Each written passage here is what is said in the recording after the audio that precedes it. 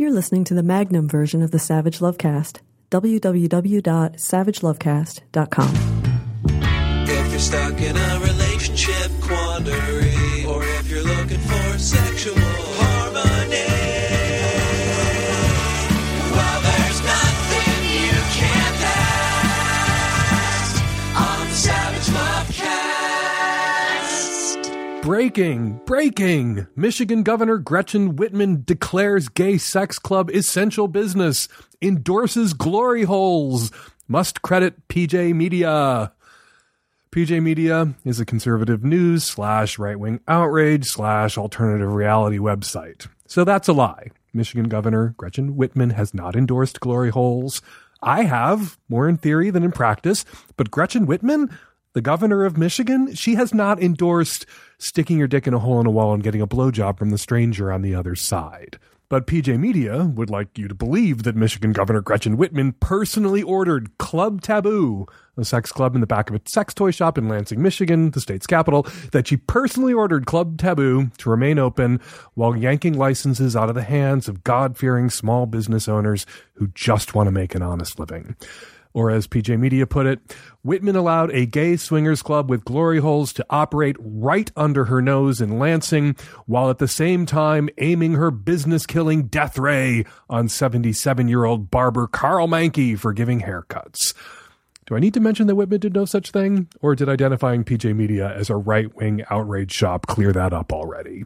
Carl Mankey, the barber whose license got death rayed, got his license death rayed after he made a show of reopening his shop. The media was invited to come. Armed members of the Michigan militia stood guard outside, ready to shoot cops, I guess, because blue lives don't matter anymore. Please make a note of it.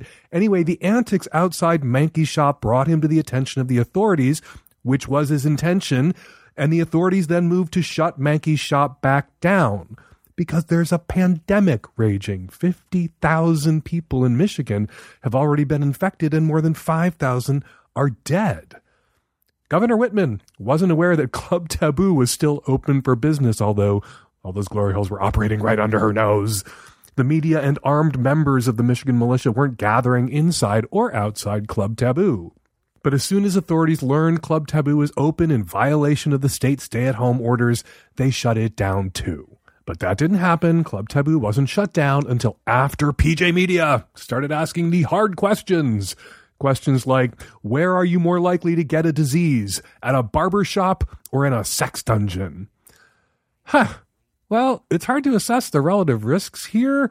More people probably get haircuts in Lansing in any given week than slip into Club Taboo for a blowjob. And while not at all safe, it's probably safer to have some stranger breathing all over your dick than it is to have some barber breathing right in your face. And places like Club Taboo rarely have more than 2 or 3 people in them at any given time. But one hairstylist in Missouri who had COVID-19 and went to work at a salon managed to expose 91 people, 84 clients, and 7 coworkers to the virus. So the framing here, basically, PJ Media wants us to believe, well, not us, not me, not you. They want their idiot readers to believe that the state's Democratic governor is so beholden to the gay lobby that she refused to shut down a gay sex club until she had to, which is ridiculous. Keeping sex clubs open during pandemics isn't high on the list of any gay political organization's goals. You could say we learned our lesson the last time. And most of the people who patronize establishments like Club Taboo, which is housed in the back of a dirty bookstore, don't identify as gay. You're far likelier to encounter a dues-paying member of the Michigan militia in the darkroom at a dirty bookstore in Lansing than you are a dues-paying member of the Human Rights Campaign. I did a bit of digging and didn't find any mention of COVID-19 infections being traced back to Club Taboo.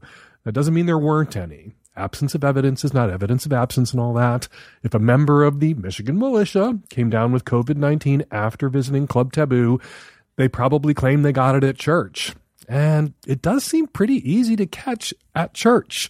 More than 40 people who recently attended a church service in Frankfurt, Germany, tested positive for COVID-19.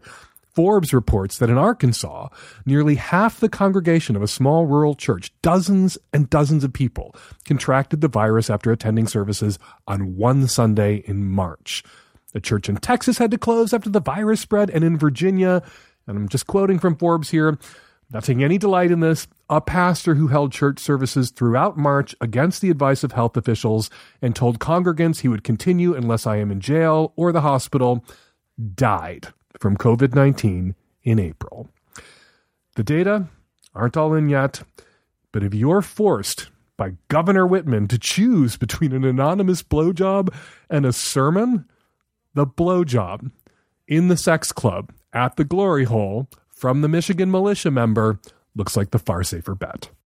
All right, coming up on today's show on the micro edition of the Savage Lovecast, tons of your Qs, lots of my As, and in the Magnum edition of the Savage Lovecast that you can subscribe to at savagelovecast.com, Kink educator BlakSyn joins us to take some of your kink questions. And I want to remind everybody that we are doing a Savage Lovecast live stream. We often do Savage Lovecast live where we go to theaters in different cities all around the country, but we can't do that right now. So we are doing Savage Lovecast live stream on June 4th. I'll be taking your questions live, giving answers. Nancy will be there. It's going to be really fun. I will be visiting you in your homes. And it is a fundraiser. Tickets cost $10, but it is a fundraiser for Northwest Harvest, which helps to supply food banks all across my home state of Washington.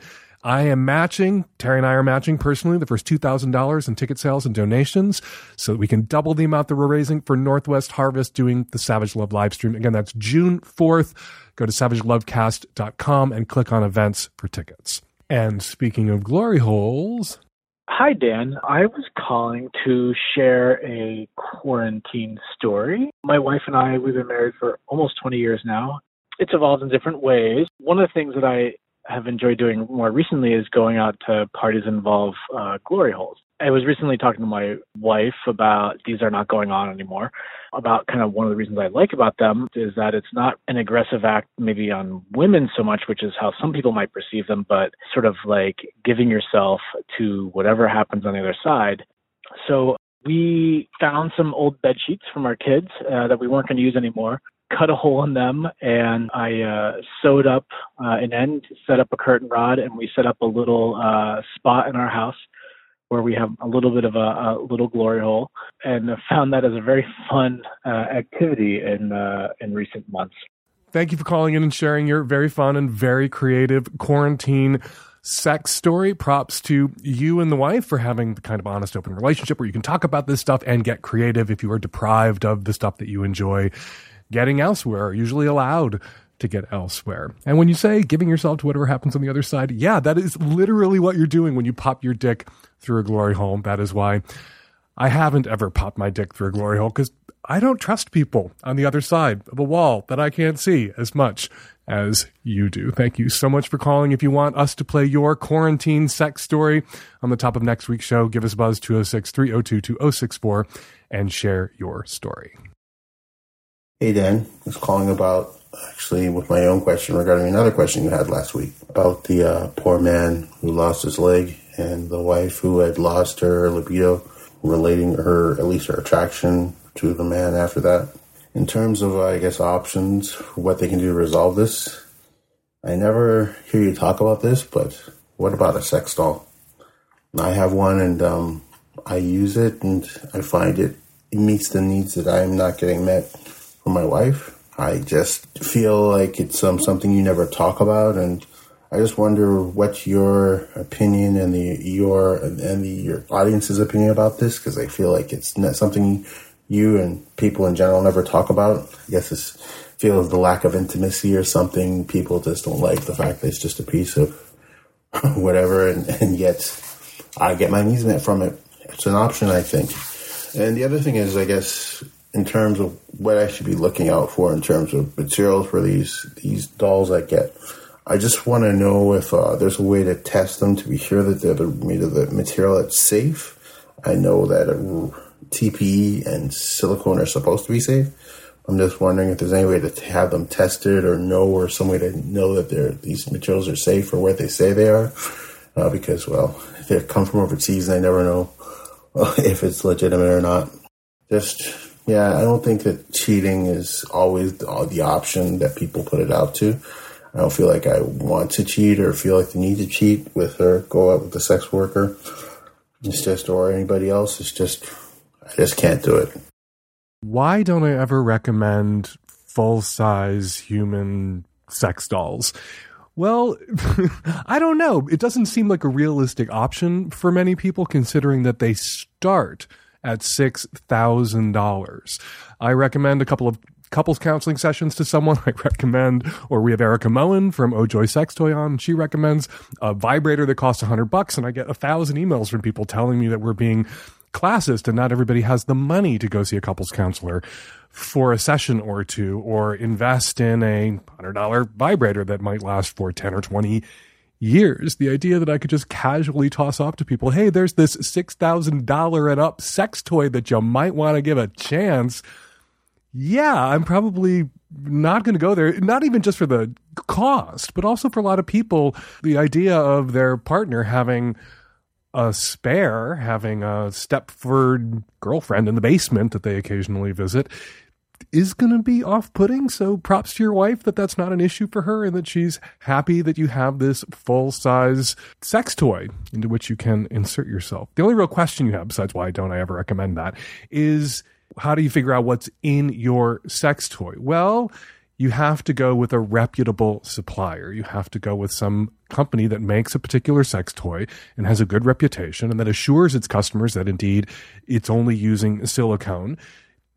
And then trust, unless you want to cut a little bit off that sex toy and send it to an independent lab to have it tested, which is what the wonderful sex toy shop Smitten Kitten in Minnesota started doing a few years ago. They tested sex toys and found that some of the companies that were less reputable were claiming their products were all silicone or all safe materials, and they were not.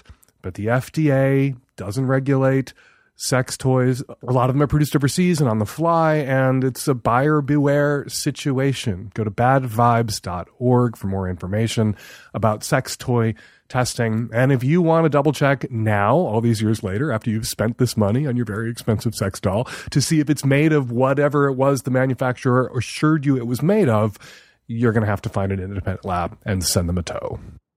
Hi, Dan. I'm a 24-year-old in the Northwest. I was talking to a long-term family friend and his brother over voice chat, and it was going well.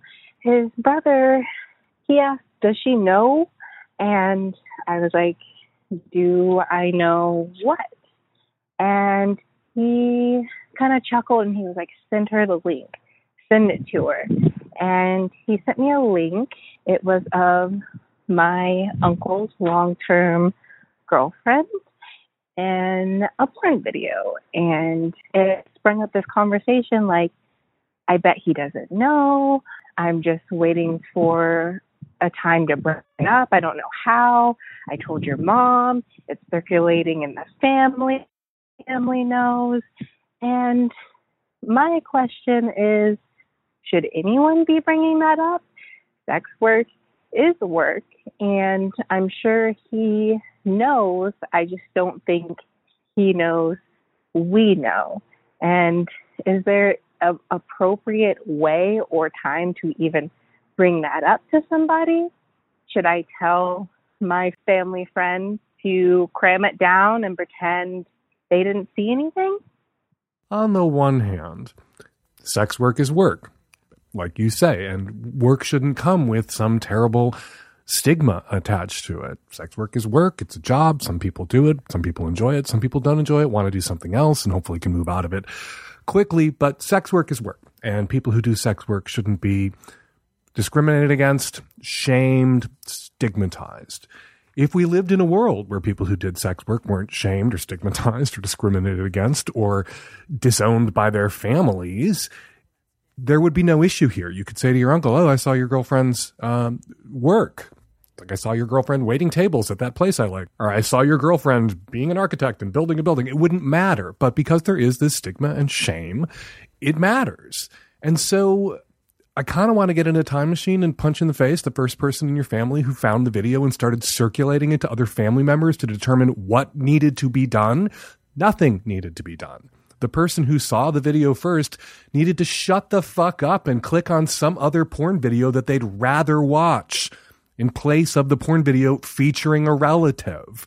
But now that the whole fucking family knows, now that every friends know, yeah, your uncle probably needs to know all you all are fucking assholes with no respect who don't know when to close a browser tab.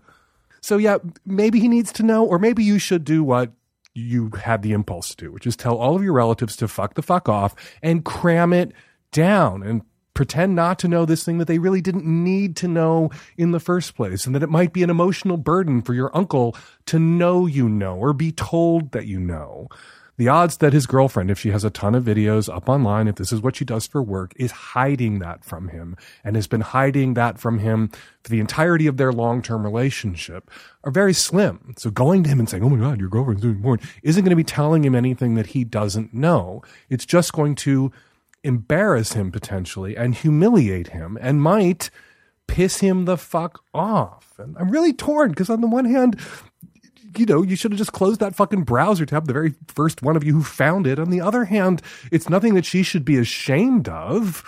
And if all y'all know, maybe he has a right to know all you all know. So it can be addressed. And maybe he's stressed out all these years about the day that you all find out and the problems it might create. And if you've all found out and it didn't create really any problem except the burden of knowing, and you want to shift that burden of knowing onto his shoulders, maybe better if you told him. But the ideal solution here is the unworkable one, is the Dan Savage jumps in a time machine and finds the person who found that first video and slams their laptop shut and breaks all their fingers. Hi Dan, Nancy, and the tech-savvy at-risk youth. I'm an early 30s male from Alberta, Canada, looking for some family advice. I have taken your advice from a previous episode where the caller's father was getting into a new relationship quite quickly after her mother died and was having an issue with Christmas dinner. I have a similar yet slightly different question around this topic. My mother passed away from colon cancer when I was 13 and my sister was 11 in January of 2001. It was a difficult time for us as her death to us was unexpected, while my father had known she was terminal for at least 6 months before she passed. It was made more difficult when my father decided to move on and date our current stepmother after 2 months, and then have her move in with us 3 months after that, eventually getting married in the fall the year following. I heard your advice from episode 619 and have come to terms with the fact that he was ready for a relationship a lot sooner than we were because of him being a caregiver and not a spouse/partner. My problem arises rather recently. My father is now quite ill, though not a terminal illness, and things have been rocky in the past with our stepmother, but are now generally smooth. I have found a love letter he wrote to our stepmother in July of 2014, where in the first line he writes, "We have been together for more than 14 years and married for 12. Whilst the marriage checks out, my sister and I were under the impression that he started seeing her 2 months after our mother died in March of 2001. Now it seems obvious that they had met before our mother passed and were well into a relationship at this point. I am now mature enough to understand open relationships, but I don't have any evidence to prove it, as my mother kept a pretty detailed diary in the year before her death and didn't mention this at all. How do I approach this with them? It seems like a pretty huge lie to cover up that they hoped would never come up in the last 20 years. Now that it is potentially almost in the open, what do we do? How do we handle it?" You have your mother's diary from the last year of your mother's life, and there's nothing in there about being in an open marriage. There's nothing in there about her being aware that her husband was seeing someone else. And we can infer two things from that she didn't know. Also, that she wasn't in distress about her husband seeing someone else. Whatever your father was doing, obviously your father was dating your stepmother for at least a year before your mother passed. Whatever your father was doing, he was discreet about to such an extent that your mother never became aware that however many years into their marriage, he was perhaps doing what he needed to do to stay married and stay sane, that he was perhaps seeing other people. Maybe your father and mother were headed toward divorce. I imagine that would be in her diary, though, if that were true.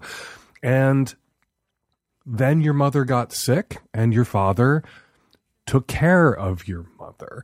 And instead of informing his two young children, aged 13 and 11 at the time, about this full, messy, complicated nature of the beginning of this relationship and the end of his previous marriage, his widowhood, the death of your mother, he just waited a couple of months to introduce you to this woman and then 3 more months to move her in. That seems like, it seemed to you at the time, I'm sure, and it seems to me perhaps now from this vantage point as a little fast, but he rolled it out in such a way so as not to complicate your memory of his relationship with your mother.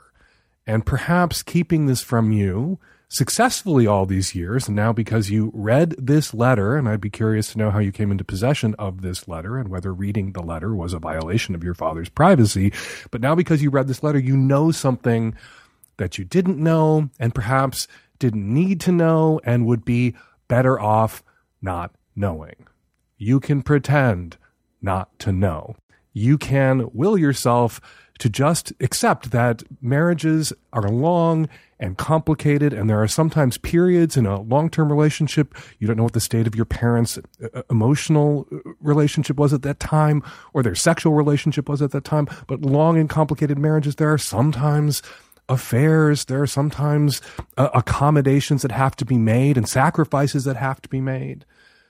I don't know, you could have this conversation with your dad. You may hear from him that rather than leave your mother, and this was before she got sick, he began to see this other woman, rather than leave your mother and abandon her with a 13-year-old and an 11-year-old, he did something that was morally compromising and complicated and amounted to a betrayal in service of, he thought at the time, the greater good of keeping your home together and keeping your parents together while you were young and vulnerable.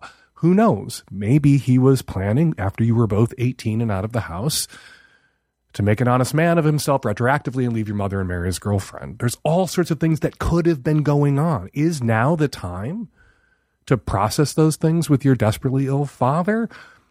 If you must, for your own peace of mind, go for it. You know what you now know, and you can't unknow it.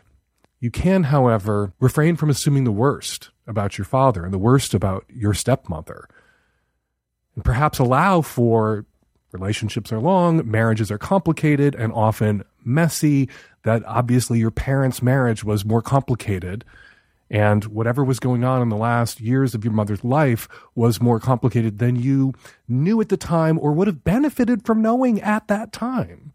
You say your father kept this secret all these years. What would you rather have had him do? Bring this woman home 2 months after your mother's death and say, this is my girlfriend, we've been dating for 2 years, just so you know the full truth, just so I'm not keeping any secrets or hiding anything from you? Would that have been better for where you were at that moment? Yeah, it would have been better if your father hadn't been cheating on your mother, but we don't live in the world where your father wasn't cheating on your mother.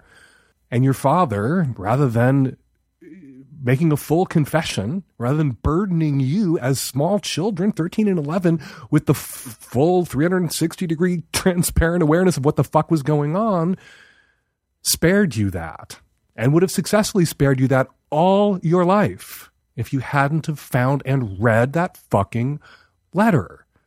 You know, the thing about snooping, whether you're snooping on an intimate partner or snooping on a parent, is sometimes you find out things that you can't unknow and you never needed to know. Sometimes you find out things you needed to know and had a right to know. That is why I'm one of the few people out there who will tell people that snooping retroactively can be justified in certain circumstances. You find out that your partner is a serial adulterer and is being unsafe and reckless and snorting meth. Yeah, you snooped, you found that out. Okay, the snooping is permissible in retrospect, retroactively. But sometimes you snoop and you find out a thing that it sucks to know and you didn't need to know. And you wouldn't know if you hadn't snooped. And you need to take some responsibility for your mental anguish. And rather than offload your mental anguish onto your father who is ill, you just suck it up.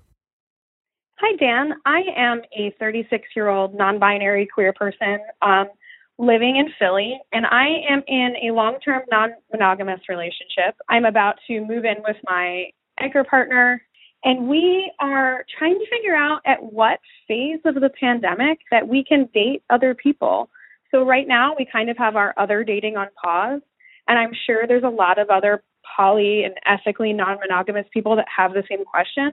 Another layer to this is I have severe asthma, so I am high risk during this pandemic. And so do I have to wait until there's a vaccine to go fuck other people, or can we do it in the yellow phase? Do we have to only date people who live alone?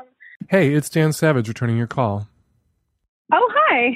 How are you? Good. How are you? I'm good. I looked at my caller ID and I was like, I wonder if that's Dan Savage. It couldn't possibly be. Whenever you don't answer the phone, anybody out there listening, whenever you don't answer the phone because you don't recognize the number, it's me. You missed my call. Thanks for calling me back. My pleasure. Did you listen to the opening of last week's show? I talked about Dutch health authorities' advice for single people around dating and sex, that sex is, necessary and people are going to seek it out, and telling people they can't have it doesn't prevent people from having it, and, ups the likelihood that people will seek it out more recklessly. And so they were advising people to find someone, vet that person, get a good idea about that person's, how many contacts they have, because however many contacts they have increases the risk that if you two get together for sex, that you may wind up exposed. I guess the same advice would apply to people in poly relationships who want to have sex with other people. But right now, to me, doesn't seem like the time to start dating, because dating to me implies not seeking out one other person for you to fuck around with, or one other person for you and your partner to fuck around with, but, picking chocolates from the box and sampling them and deciding maybe down the road which one you might want to partner with, if indeed you and your partner in your open relationship are going to have other partners as opposed to just, other sexual sort of, oh God, why did I say sexual in that way? Other sexual contacts, one-offs with others. So it would help to know what it is that you're seeking before I could give you advice about when it would be safe to seek it in this environment. Yeah, I think, I am in a long-term, kind of poly relationship, and me and my primary partner aren't seeing anybody else right now. And I'm high risk and he's not. Mm-hmm. And so we're trying to navigate, at what point can we see other people for sex, while also, not being, I don't want to say, we can't have sex with anybody else in 2020. It's hard to predict what is going to happen with the vaccine, but as someone with severe asthma, how can, I advise my partner on the risks that he can take too, because, we're about to move in together and we are only seeing each other in quarantine. Right. So essentially the risks that he is taking or would take if he could, are also risks that I am taking, and that I am more likely to die from COVID. So I obviously don't want to die. Nobody wants to die, and we don't want you to die. And he had asked, well, what if I want to hook up with somebody that lives alone and has been quarantined for the past 2 months like we have, and that's kind of more of a gray area. I'm kind of not sure what to say. I'm like, I don't know. Are they somebody that we know well? Okay, that we can... Wait, slow down. If that's somebody, who's been quarantining for a couple of months and lives alone, had to go to the grocery store 2 days ago to get food, or had food delivered and touched the bag that was maybe touched by someone who had it, they could have the virus now despite having quarantined successfully for 2 months. And if your boyfriend goes and fucks them, it's just a real risk that can't be eliminated. That if he is meeting up with someone else who may have an incentive to lie to him about whether they've been quarantining or not, if they're hungry for his dick, there's risk there, and there's no way to eliminate that risk. And if you're at high risk of dying, if you guys should guess wrong or trust wrong in someone else, it may be a risk that it's not rational to run at the moment. And I feel very conflicted about this. We have Tristan Taormino on the show. At the beginning of this crisis, she wrote Opening Up and has a terrific podcast herself, Sex Out Loud, and is an advocate for open polyamorous relationships. And she came on and we announced together, we held hands and jumped off this cliff together, even though that violated social distancing, sort of. We announced together that polyamory for the moment is canceled, except virtually. Yeah. As we move forward, and it may be a long time before we have a vaccine, just telling people they can't or shouldn't won't prevent some people from taking that risk. We've got to find a way to channel people's desires so that they can act on them in the safest way possible. And I think, I would advise you, if you guys were going to take these risks, and they are risks, to be as safe as possible, which means if there's somebody else that you're interested in or he's interested in, you're going to have what amounts to a long cyber courtship before you take the risk of getting together physically. Establish trust. Not that trust is a vaccine. It doesn't make you immune. Establish trust so that when that person says, we've been quarantining for this amount of time, we're asymptomatic, I have only these numbers of contacts with others outside my home, that you can believe that you're not being bullshitted because somebody wants the D or the P in your case. Yeah, I think it's tough as a sex positive, non-monogamous person to tell your partner, hey, I don't know when you can have sex with other people again. And because it's not because I don't want him to date. It's just because I don't want to die. And so, talking about when that would be safe, I'm kind of like, I don't know, when Philly goes into the green, we're still in the red lockdown phase. Right. So kind of like looking at the future, like at what point in the phased reopening can you have sex with people that you don't live with? And I don't think any of us have a good answer yet. I certainly don't, which is why I'm all over the place on this question. I recognize people's basic, not just need, but right to physical intimacy, sexual expression, sexual fulfillment, sexual contact. But there is now an added degree of risk and an added degree of difficulty when it comes to mitigating for that risk. HIV, talk about it a lot. HIV, I was out there having sex in the 80s when there was no effective treatment. Mm-hmm. But the risks were easier to manage. Not that people who were attempting to manage those risks of contracting HIV then didn't, wind up getting infected and dying in some cases. They did. I could have. I was a couple of broken condoms away, or maybe one broken condom away from being infected myself and dying in 1992. But I lucked out, and I recognize that there's a certain amount of luck built into that too, into surviving a pandemic, the one I survived.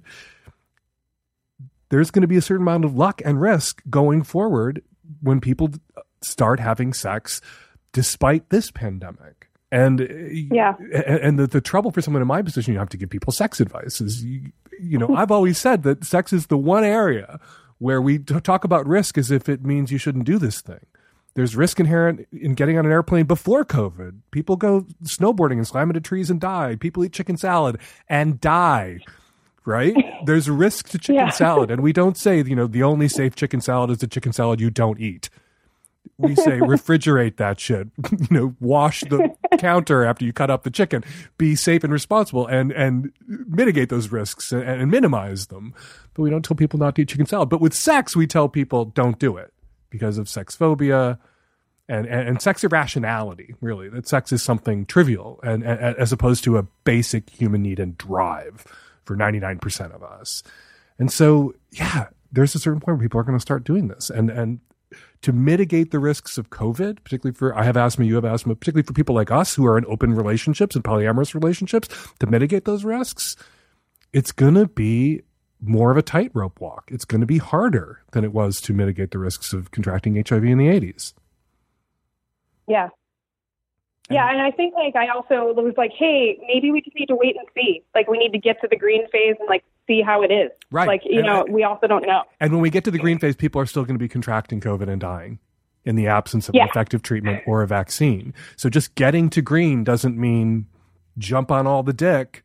Getting to green, and we'll only get to green and we'll only stay in green if people continue to be smart and careful.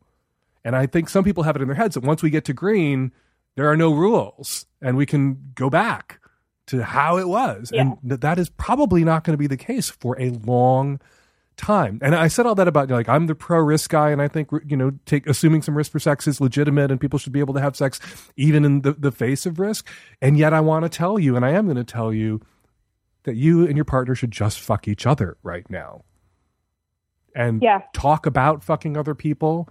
You can talk to other people online. You can meet up with other people online virtually and have 4 ways. On Zoom, you can have 400 ways. But right now, you said you're in Philly. You're in a red zone. Yeah, right now. I understand the impulse to want to have sex with other people. Honest to God, I do. But right now, I can't, and you shouldn't. I can't tell you can't. Well, I'm not in charge of your pussy in that way, or your partner's dick. Yeah. But you shouldn't. Well, once we get a vaccine, I want to make out with half of Philadelphia. I'm ready. But once we get a vaccine, I'm going to wait until then. Once we get a vaccine, I will make out with the other half of Philadelphia so that all of Philadelphia is made out with immediately, pronto. But that will be after we get a vaccine. Awesome. I really appreciate the advice. I think you confirming what I was already thinking. Yeah, one asthmatic to another. I think you should err on the side of caution at this moment. Err on the side of not monogamy the choice, but monogamy the reality. Yeah. I told our couples therapist, but even Dan Savage said that polyamory was canceled right now. So I've been listening hard to all of your answers to be like, what are people doing? Or not doing. Thank you so much. It was a real pleasure talking with you. Thank you so much. Bye. Bye. Hey, Dan. I recently accidentally connected with somebody on Tinder who I usually wouldn't connect with. I like to use Tinder to make new friends. I also like to flirt with girls on Tinder. It's just kind of a fun pastime. But somehow I matched with this person who identified as non-binary with she, her pronouns, and they presented as pretty masculine, but obviously said that they were non-binary, used she, her pronouns, but generally isn't really like my type.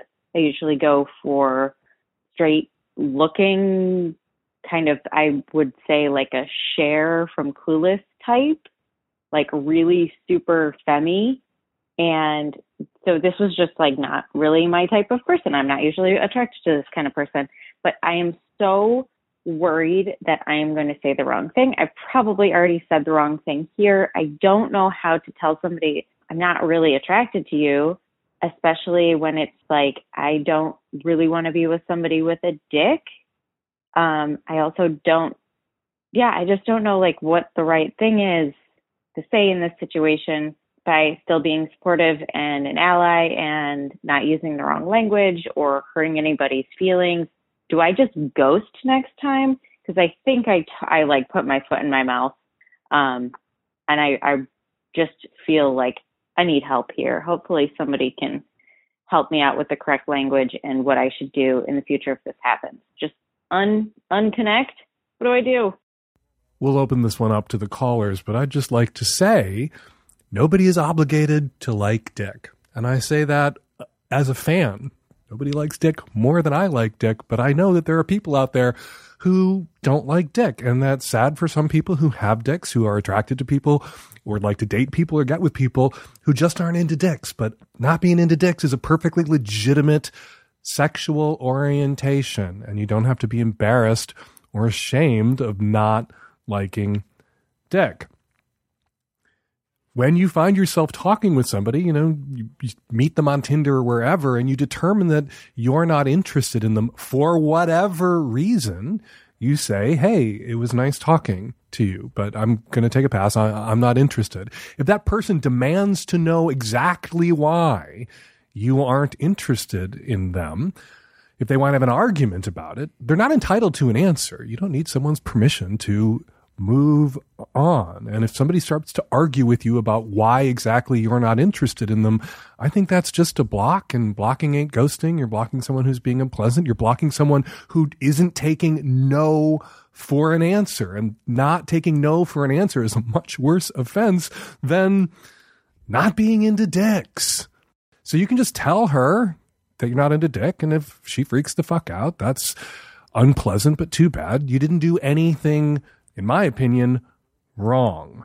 All that said, sometimes we do need to challenge our preconceptions about what is and isn't attractive. Sometimes we are attracted to, and I don't say this to say to lesbians you have to suck dick, or to say to gay men you have to eat pussy, or to say to straight guys you have to suck dick or anything. But sometimes we move through our young lives getting with the people, not that we want to get with in particular, not with all of the different kinds of people we might enjoy getting with, but we get with the people that we've been told we oughta get with and should be attracted to. That can shape us in a way that limits and distorts our options. And so we do want to interrogate our own desires, because we may find we're attracted to more different types of people, but racially and people different classes and socioeconomic backgrounds. There's a lot of conditioning, social conditioning around class that needs to be challenged. And a lot of it gets sort of pounded into our erotic imaginations in a very weird and distorting way. So it's not just about gender, but about everything. You need to be thoughtful. You need to interrogate your desires just to make sure that they're actually yours. But once you've determined that, you don't have to apologize for being attracted to the people that you're attracted to. You don't. And you're allowed to make it clear to people that you're not attracted to, that you are not attracted to them. And you don't have to win an argument. That person is free to challenge you if they think you're being a bigot or an asshole, and you're free to take that in, process it, decide whether there's any germ of truth to it, and then move the fuck on to someone you are attracted to who isn't arguing with you about the legitimacy of your desire. Hi, Dan. I recently entered a relationship where I guess I have a slave, basically just someone that I'm playing with who has his dick in a cage and gave me the keys and has been referring to himself as my slave. And my question is, I guess, maybe more for your listeners of color. I feel super weird referring to him as my slave. We're both white, but yeah, I guess just like in the community or people of color that are in, I guess, like the master slave scene or community, I don't even know what you would call it. I guess how do people feel about that? I feel kind of weird referring to him as that. I've been saying like my servant or my sub, but yeah. Joining me by phone to help tackle this question, BlakSyn, whose pronouns are they, them, is a Philadelphia-based non-monogamous queer BDSM educator of color when they aren't on Instagram at Kinky Black Educator, writing about subjects that include topics such as the antithesis to humiliation play or dominant submissives. They can be found honing their shibari skills through erotic photography. They also love, and we'll get to this later, rubber ducks. Hey, BlakSyn, thank you so much for jumping on the phone today to help me out with this one. Thank you for having me. I've often wondered about this myself and wondered worried that perhaps a woke segment of the kink community might come for the term slave. And I had heard from some other people that they were uncomfortable using that term who weren't people of color, but worried how people of color would feel about it. It's clearly what this caller is worried about it. I know you don't speak for all kinky people of color, but is it a problem when people use the word slave in sex play in this way? I would say both yes and no. The reason why I would say yes and no is the knowledge that is like required to really know like how much like weight that word has. I say it is a problem when you don't have that knowledge, when you don't adhere to consent. But on the other side, no, because that is an opportunity to reclaim a word and to change narratives as well. So when it all comes down to it, I think it's really good and awesome that people are considering the absolute weight that word holds. I mean, we all know that words hold power, and making sure that we are, really cognizant of, just what that means to people like myself is like super, super important. Is it a word that you feel comfortable using in play? I don't. And the reason being is because as important as consent is, I have to, respect what people consent to while also considering, my own comfort. If I'm comfortable with that, if someone else is comfortable with that, if that's the way that they prefer to be referred to, but other people might not be comfortable with using that word or being referred to in that way. Or referring to someone else in that way. I think it's important to highlight here that, as the top in this, relationship that this caller has now with the sub, she's allowed to have limits. If she's not comfortable using this term, she isn't required to use it just because it's the sub's preferred term. They can come up with something else. It's not just about, a sub's limits. It's also about a top's limits. If there's something the top isn't comfortable doing or saying, the top isn't required to do or say those things just to be the best possible top for that sub. Absolutely. Absolutely. We talk a lot about, how to look out for submissives and bottoms and, the ways that we should be to submissives and bottoms and so on and so forth. But there isn't much conversation in the way of just how we should treat tops, how we should respect tops, how consent is just as important for the bottom or submissive as it is for the top. And that's really important to remember in the fact that, consent is a multifaceted concept with many, many facets, from power dynamics on and so forth. And I think that, understanding that allows us to, keep each other's best interests at heart. And I think it's all right to acknowledge that, the sub, particularly in a scene that involves restraint, is more vulnerable, may be emotionally more vulnerable, may feel a kind of undertow to submit to things that they're not into because they don't want to disappoint the dom. And it's really important to have honest conversations outside of those roles, but both people participate in that negotiation. It's not just the top negotiating with the sub about what the sub wants to experience or endure. It's also about the sub negotiating with the top about their interests, their desires, their comfort levels. And that sometimes gets lost in this conversation because we center the sub. And I think we should center the sub in a way because the sub is more vulnerable. But the top is also a participant and can be traumatized in sex, doing things that they don't want to do or don't feel comfortable doing. Even if you saw a snapshot of it, you would think that the top was completely in control and completely in charge, and not always the case. Absolutely. I think that, because of depictions in media, especially that a lot of individuals often misconstrue what BDSM is about. Only viewing it as at its surface. It has some great depth, and I think that what's missed out on is the importance of cooperative creation. When you're doing BDSM ethically, creating your scenes together, creating the look of your relationship, creating the feel of your relationship together cooperatively is important to remember. This isn't just for the person who has, taken a position as the dom or the top to just simply dictate what will occur within the confines of that BDSM relationship. I want to drill down for just another second on issues the question raised. Obviously these are two white people and they're using the word slave, or the sub would like to use the word slave in this erotic context. And the dom is worried about not hurting the feelings of people of color, because there aren't any people of color in the room when they play, but normalizing or defanging this term in a way that's disrespectful to its history. And she's self-conscious about that. This has also come up, or something similar has come up in the past on the show, and I just want to get your input on using the N-word during sex play, race play. And usually, almost invariably when that happens, and when it's come up on the show, there has been a person of color in the room who wanted that word used. And the white person in the room didn't want to use it, didn't feel comfortable using the N-word, and didn't want to. What is your take on that conflict?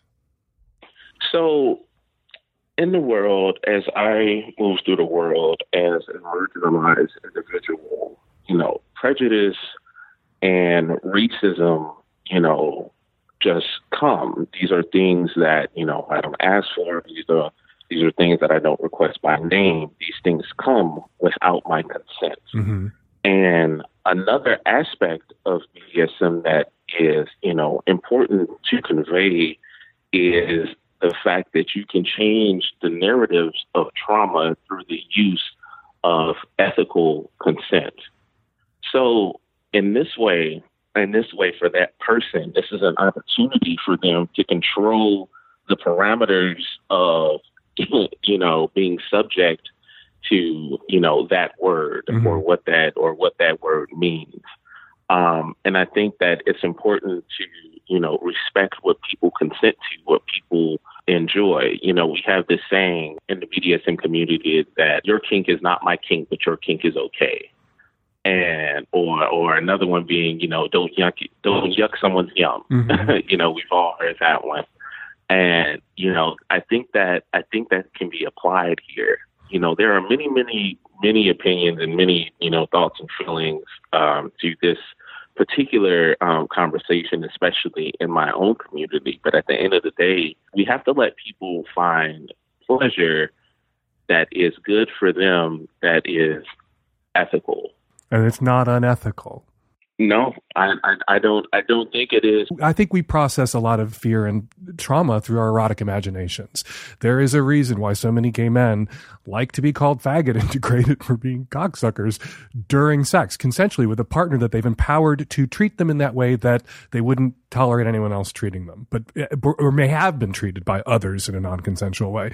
And to take that and take control of it and allow for it to serve your own pleasure is kind of this weird double bank shot, double backflip empowerment. You see that with women and ravishment or rape fantasies. Women live every day with the pervasive fear of sexual violence, and a lot of women have fantasies that allow them to step into their worst fears, but be in control of them. And I think that may be similar to how you just unpacked the use of the N-word in consensual race play initiated by the person of color in the room.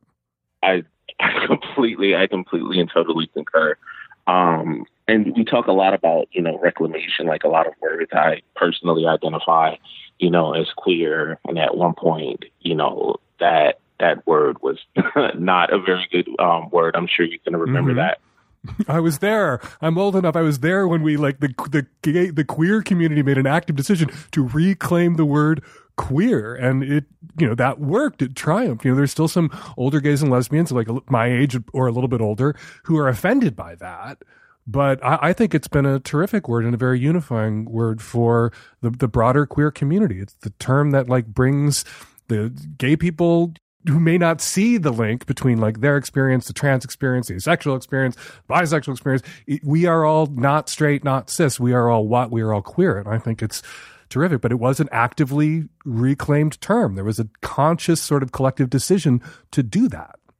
Yeah, it was. I want to acknowledge the, individuals that came before me, folks who, identifying gay as lesbians and lesbians who, paved the way and prepared the way for me to be able to, proudly say who I am without fear of, repercussions in the form of, violence. I think that people and how they feel about, how words are reclaimed, I think those individual opinions, I think they matter. I think they absolutely do matter. And because, certain words and certain phrases might be associated with trauma for a lot of individuals, which I personally heard expressed by people who identify as gay and lesbian who are older than me. Last question about this call. Will you allow it? People call into advice shows because they want permission. They want the thumbs up or the thumbs down. Again, you don't speak for all people of color, all queer people of color, but can you give this caller permission, or would you, to feel more comfortable using the term slave with her partner? I'm going to say no, and here's why. I think there are lots of ways to identify in BDSM. I think there are, many words, many adjectives that you can find and use in BDSM, and I think that it's an opportunity to use your imagination. And, from bottoms and tops to doms and subs to masters and slaves to actives and passives to givers and receivers, there are many, many, many ways to identify in kink as long as you can strive to do that and create that together. But you're not denying permission because the word can't be used, but because this caller isn't comfortable using that word and they should get creative. Just so I understand you. Yes, I want them to get creative. Can we hold you and keep you and trouble you to tackle a couple other questions with me? Oh, sure. I'm down. Hi, Dan. 23-year-old cis female in a relationship with my partner, my boyfriend, for 2.5 years. I just had a question about BDSM and kink. I'm pretty interested in exploring a little bit more kinky, a little bit more BDSM sex. But the thing is, I'm really not into violence. And I don't really think that I'm into power play in terms of him being the sole dominant one. And this is funny, but I kind of consider myself a little bit of a pillow princess, not to the point where I don't give, reciprocate pleasure for him, because I love doing that for him. So I like when he dominates me in that way and does what he wants to do to me. But I don't really like violence. I don't like being smacked. I don't like being spanked or any of that kind of stuff. And I feel like a lot of BDSM, anytime I try to look for different things to be into, a lot of it has some kind of violent aspect of it. And I would really like to explore new things with my boyfriend but I don't really think I want to be submissive in that kind of way where it's a little violent, even if it's consensual. And I don't think I want to be spanked a lot or spank him or choking or any of that really stuff. And I know this is kind of surface level, but it feels like anytime I look for new kinks online or look for things or research articles, a lot of the kinks that I find are just kind of a little violent, and it's not something that I'm interested in the bedroom at all. I really, really like being like the sole focus of it. I'm, like I said before, I kind of consider myself a little bit of a pillow princess in the case that I like what I like and my boyfriend does what he wants to do to me, but he knows that I love it kind of thing. But I don't really want him dominating me in a way that he's doing what he wants, if that makes any sense. So she wants to get kinky, but seems to think that all the kinks, at least the kinks she stumbled across in her research, involve some degree of violence or power play. Listening to this call kind of made my head explode, and wait till you hear the next call, but listening to this call made my head explode a little bit. She seems to have it in her head that, she wants to get kinky. She describes, a kind of power exchange light kink play that she would be into, but she feels like it's not enough. Like the things that she's interested in, that she's very articulate about, fall short of getting kinky, and therefore she needs, you and me to give her some advice about how to get kinky or point her in the direction of some other kinks, when it seems to me that she's described a kind of power exchange like kink play that's valid. Yeah, listening to that, I think that she is still able to call on aspects of BDSM without, power or violence being involved. I think that, what we see in media really limits just what is available here. There is an entire smorgasbord of different things that you can do within BDSM. And at the end of the day, your, dynamic or your BDSM relationship is what you make it, as long as you are, adhering to those principles, those foundations, that framework that is required to do BDSM ethically, which refers to, being consent informed, being trauma informed, and so on and so forth. Hi, Dan. I'm a 30-year-old pansexual woman calling from Texas, and I have a question about a specific fetish that I'm not sure what to call. Pretty much, I have a murder fetish where me and my male partner seek out couples to have sex with and then murder, and me and my partner fuck in their blood. Even more so, I have a crazy fetish to be a murder victim and have my male partner murder me during sex and dismember my body. Now, I obviously don't want these things to happen in real life ever, but I'm calling to ask you, what are some ways me and my partner can simulate these fantasies? I have a fair amount of experience in BDSM, just nothing like this, and Googling has been unsuccessful for me. Also, I'm currently single, and I was wondering how I can attract a partner who is also into these things. I'm not a fan of FetLife, so I usually use Tinder, Bumble, etc. Any advice you could give would be great. Thanks so much. This is challenging my adherence to the principle of your kink is not my kink, but your kink is okay. I get it. I've tackled this question in the past. There are people, I'm surprised there aren't more people, considering, the way we fetishize serial killers and Hannibal Lecter and Ted Bundy, and, so much of our mass entertainment is about murderers. I'm surprised there isn't more murder fetishism out there than there is. But what would your advice be for this person who is on Tinder and Bumble looking for a murder fetishist? I think that there are things. If we're talking about dating apps, I think that you've got a lot of power here to like try to bring what you're looking for into your world through the use of your own profile. A lot of profiles that I've been on almost every app out there, and you can, not just outright be like gratuitous, but you can, say who you are, say what you're into, say what you're about. I like utilizing photographs because I know that people are prone to primarily looking at photographs when they open up their dating site or they visit someone's profile and just like type text into my photograph and be like, hey, like you should know this thing, or, I want you to know this thing. But at the end of the day, like, what if you are a person who has a sensitive job and you can't be on a dating site like that with all the fetishes and whatnot? You can't be on a dating site. You're a school teacher. You can't be on a dating site talking about how you fantasize about bathing in the blood of your victims with your sex partner after going on a killing spree. Might cause problems at work. I agree. So in this case, the advice that I would give this person is to get acquainted with their local sex shop. Sex shops tend to be a hub. We want to avoid FetLife. This person said, I believe they say they're not a fan of FetLife. So get acquainted with your local sex shop. And what happens is they are usually a hub, and they know all of the things, or they know a guy that knows a guy, and that's how you can learn about, events. You can learn about, different parties. You can learn about, lots of happenings at the local sex shop. And one of the things that you probably want to try to find out about are munches. And munches are, kind of a low pressure way to meet people within the community, like over lunch or dinner. And you can be your best kinky self and meet yourself with another individual. And as you meet other people within the community, I feel like eventually you'll find your person. You just have to get out there. And perhaps gravitating toward the vampire fetishes scene, which exists. There's people on Twitter and Instagram, or the vor fetish scene. Might be a really good idea. You're going to have to constantly emphasize that you are not actually interested in realizing these fantasies.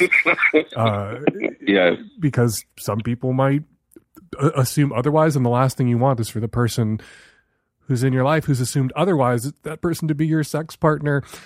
BlakSyn, non-monogamous queer BDSM educator of color. Follow them on Instagram, where they do a tremendous amount of really brilliant. I have to say, it's such an honor and thrill to have you on the show. You do such great kink education, and it's so incredibly insightful. I've learned things following you on Instagram. Thank you. Wow, thank you so much. But before I let you go, rubber ducks. You have a rubber duck obsession. What is that? I have a rubber duck obsession. Rubber ducks have become symbolic of a kind of a philosophy that I have in my life, and that is referring to my mental health. And we know that rubber ducks float, and if I took a rubber duck, and I took it below the surface of water, for instance, when I release it. How deep that it was down in that water determines how high it will pop up. So referring to my mental health, the further down I push, the different aspects of my mental health, whether it be, my depression or dealing with anxiety and not like actually dealing with those parts of me, the longer and further down I push it, the higher that it will manifest itself when it eventually comes out inevitably. Oh, that is really touching, and I didn't see that coming. I was totally surprised by that answer. Thank you so much for sharing that. BlakSyn, follow them on Instagram at Kinky Black Educator. Thanks so much. I hope you'll come back. I definitely will. Yeah, hey there, Dan. I kind of hold my voice down, so bear with me. My wife's in the other room. So I'm almost a 60-year-old male, been in a monogamous relationship now for the last 35 years with the same wonderful woman. And tonight was, decided to go upstairs earlier than normal, and one thing led to the other, and she started giving me oral sex, and I finally stopped after I came 7 times. So I guess really don't have a question. I just figured I'd probably just call up and tell you that. Well, thank you for sharing. I don't know what is rarer, the person who's been married for 35 years, getting a blowjob from the spouse, or coming 7 times. The multi-orgasmic male is very, very rare. I've met a couple of guys who have no refractory period. They have an orgasm, they stay hard, they can immediately have another orgasm. They don't have that fall off in desire. Their dicks don't go soft. But to get to that next orgasm still takes some time. It's not like the next orgasm just rolls in on top of the previous one the way it does for many multi-orgasmic women. So you have remarkable orgasmic capacity about which you should be rightly proud. And one question that I have for you, if the wife was there and the wife gave you this blowjob, why are you whispering about this to me with your wife in the other room? Why are you afraid of your wife overhearing you? Is it that you're calling me to share, or is there some other reason you don't want the wife busting you right now? Hi, Dan. Hi, Nancy. I'm an early 30s gay man, married, and recently my husband and I have been dipping our toes into non-monogamy. It's been a slow process that's kind of been unfolding over the last few years, more so due to his hesitation as opposed to mine. Things have been going great. My husband appeared to be enjoying himself with the few three-ways that we've had before, but now I'm starting to think that maybe this isn't the right thing for us. About a week ago, a former hookup of mine came over for some fun. My husband actually set it up on his own and surprised me, and we made a day out of it. We hung out, we drank, we fucked. It was great. I was really enjoying myself, and I felt like there was a ton of energy between the three of us. Sex was fun and relaxed, but afterwards, my husband expressed some concerns that our third was only there because of me, and he felt that it was obvious that he was just the piece on the side. I will say that the third and I have a great sexual chemistry. We're both kinky, and we're pretty laissez-faire when it comes to sex. My husband tends to be more inhibited and reserved, despite my attempts to get him to relax and enjoy himself and realize that, it's fun. But again, I had no idea anything was wrong throughout this entire experience. When it came to actual intercourse, I asked my husband to hand me a condom, and he said that I didn't have to.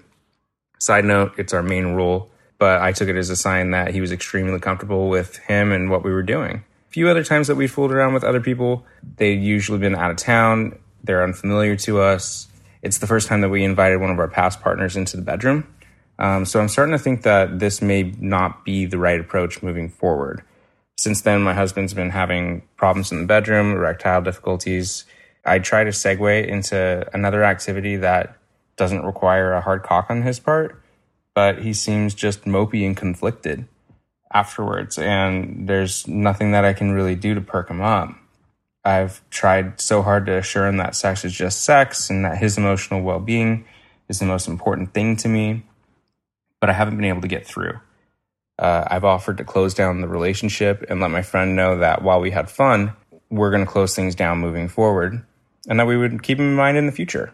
Last side note is I've had one-on-one hookups with guys before with my husband's permission, and I've told him all about it when I get home.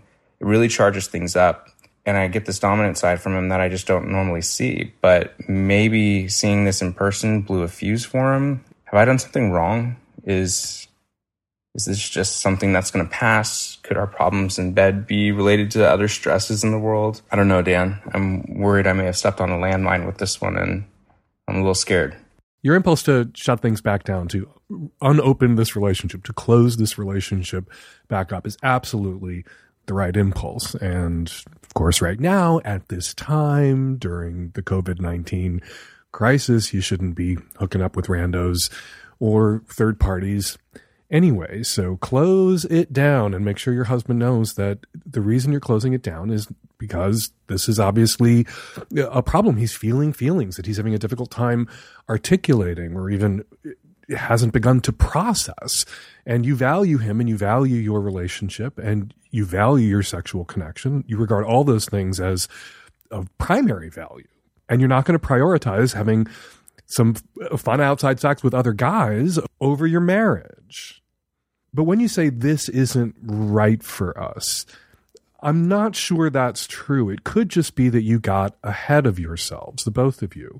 Your husband, you didn't do anything wrong. Your husband set up this date, surprised you with this date, with this other guy, with your ex. And your husband was actively participating, even directing the action a little bit. When he said that you two didn't need to use a condom, which wasn't his decision to make. Ultimately, you guys also got to decide whether a condom was right for you in that moment. Obviously, you felt that going bare was right for you in that moment and felt safe, and I support that choice. But your husband wasn't a victim. This wasn't a drive-by three-way that sort of happened or that you arranged with someone that you have this intense sexual connection with without taking into consideration how he might feel witnessing that. He set it up, and he witnessed an intense sexual connection.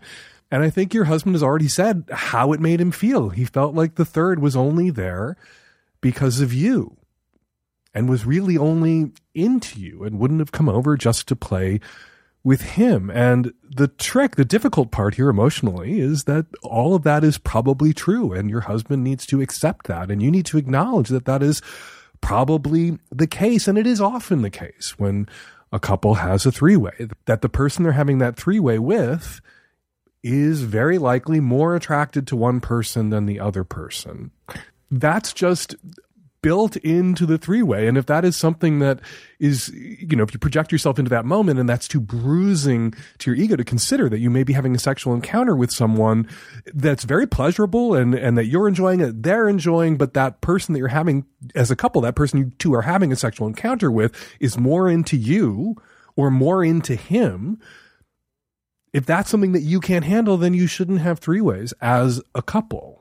You know, I often say to people who want to have their first three-way that there are moments in all three-ways when it becomes a two-way and one person is watching.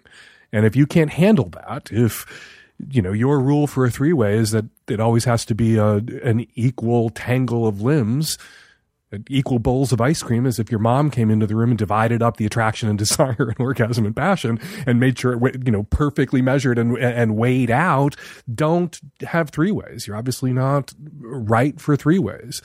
But if you can enjoy someone else's pleasure in your partner, if you can enjoy somebody else being really into your partner, if your partner can enjoy someone being really into you and bask in that glow, yeah, you can have three-ways as a couple and they'll be great because you won't be butthurt by this thing that you have to expect will be a part of most or all three-ways that you have as a couple, which is a certain, you know, unbalance on the desire scales.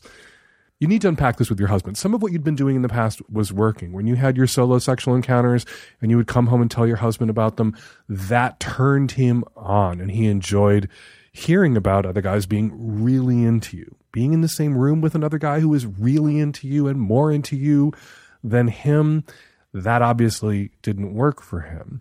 Maybe saying, we're going to take that off the table. We're not going to make that mistake again. Maybe having a rule that you don't hook up with exes. You don't hook up with people that you've have an established sexual chemistry with going forward will make your husband more comfortable.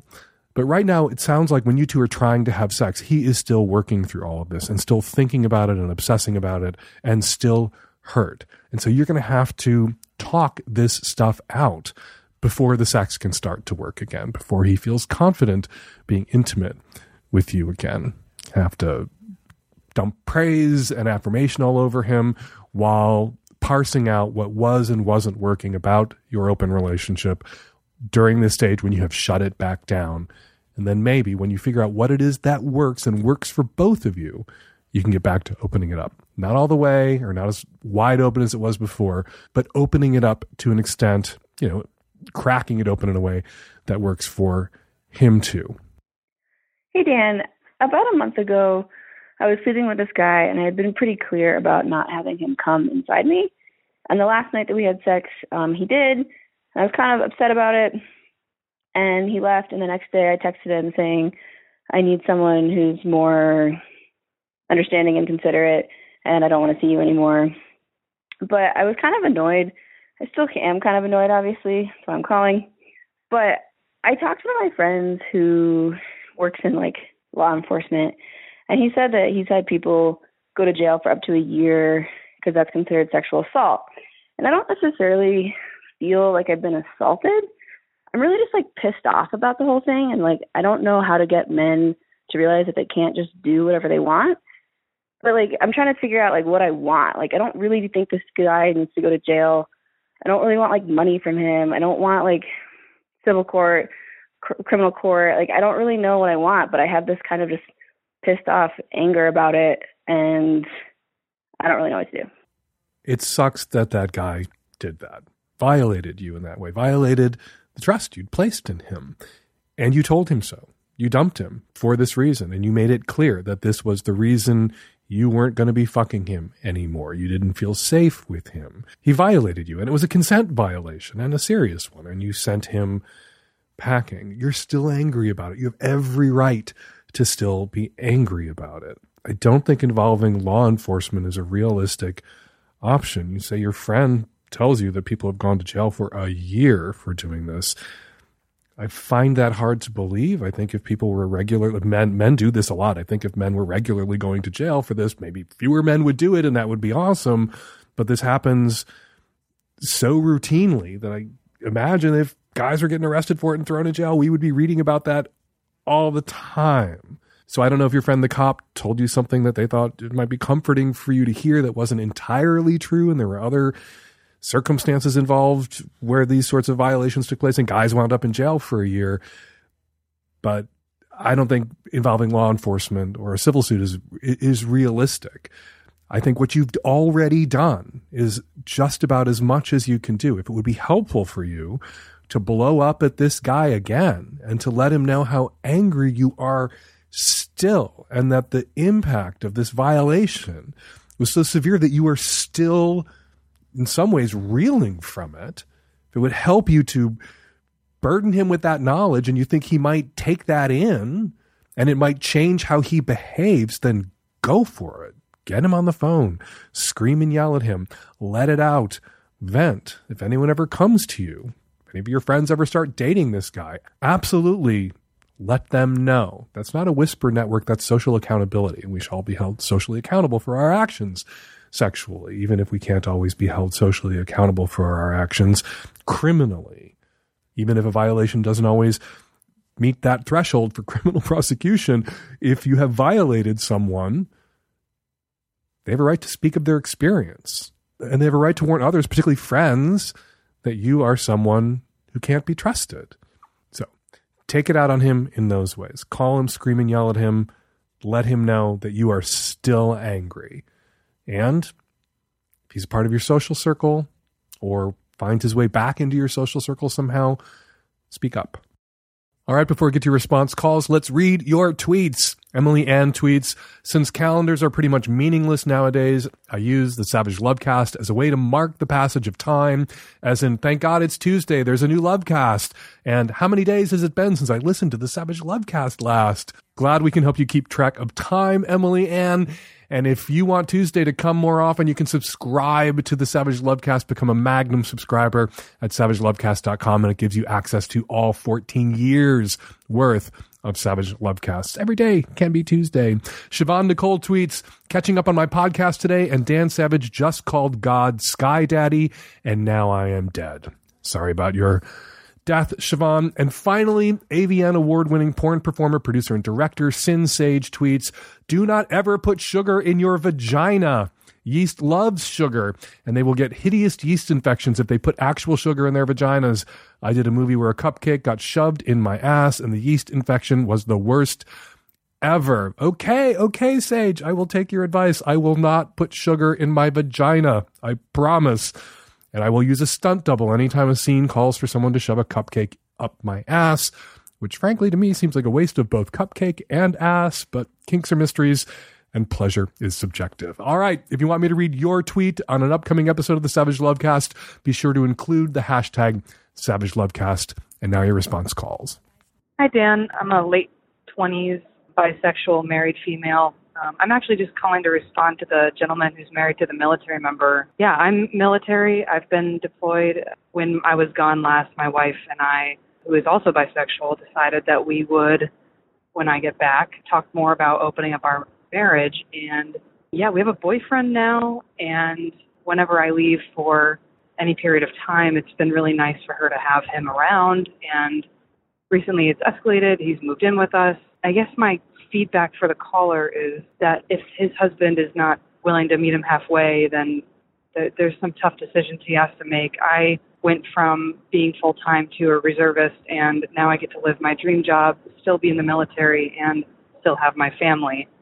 Whereas if I stayed active duty, I could have lost one or the other. So my advice is to talk to him about the reserves and the Guard. If he wants to keep his marriage alive, he might have to do part-time military so he can have a full-time husband. Hi, I'm calling about the woman whose boyfriend is jacking off but not having sex with her. Dan, I think you hit a lot of the right points, but maybe with the wrong emphasis. I really think that this boyfriend is just depressed. Like, he just got laid off. None of us have the same coping mechanisms available to us during coronavirus. You know, you two are still having sex twice a week. Like, I think that you still have a sexual connection. I don't think that he's lost his sexual attraction for you. I think that he's just feeling really shitty right now. And if you can approach him with compassion, try to just explain why you're frustrated, and try to understand where he's coming from and what has been motivating that behavior. I think that everything will be just fine. Hey, Dan, love the show. This is a response to the caller in episode 708 who's going through her conference calls in the morning knowing her lazy boyfriend is wasting his boner on himself. So my advice is that you need to beat him at his own game. So what I would do, wake up half an hour earlier, get out your vibrator, even turn your ass around so that he has a good view of your pussy and just go at it. He is going to wake up. He may have a surge of energy and fuck you. But I think at the very least, his morning wank is going to turn into mutual masturbation, which is so hot and a really nice way for anybody to start the day. And we're going to leave it there. 206-302-2064 is the number here at the Savage Lovecast. If you want to call us with a question or a comment, 206-302-2064. You are invited to join me and Nancy for a special Savage Love live stream on Thursday, June 4th at 7 p.m. Pacific time. You can send your written questions to livestream@savagelovecast.com. If you send your question ahead of time, you'll have a better chance of me answering it live during the event. But you can also ask questions in the chat feature live during the live stream, and I will get to and answer as many of your questions as I can in one fun-filmed Zoom meeting. Tickets are $10. Get them at savagelovecast.com/events. All proceeds from the show are going to be donated to a beloved food bank network here in Seattle. Again, go to savagelovecast.com/events to get your ticket to the live stream coming up on June 4th. You still have a few more chances to see the 15th annual Hump Film Festival online. Get your tickets at humpfilmfest.com. Get your tickets to the Confinement Online Film Festival. You will be treated to an incredible range of short films. Some are funny, some are wild, some are really poignant. All of them adventures in our current state of lockdown. Go to thestranger.com/COFF to find out more and get your tickets. Follow me on Twitter at FakeDanSavage. Follow BlakSyn on Twitter at BlakSyn. That's at BLAKSYN. The Savage Lovecast is produced every week by Nancy Hartunian and me and the Tech City at-risk youth and Nancy. We'll both be back at you next week for an installment of the Savage Lovecast. Thank you for that.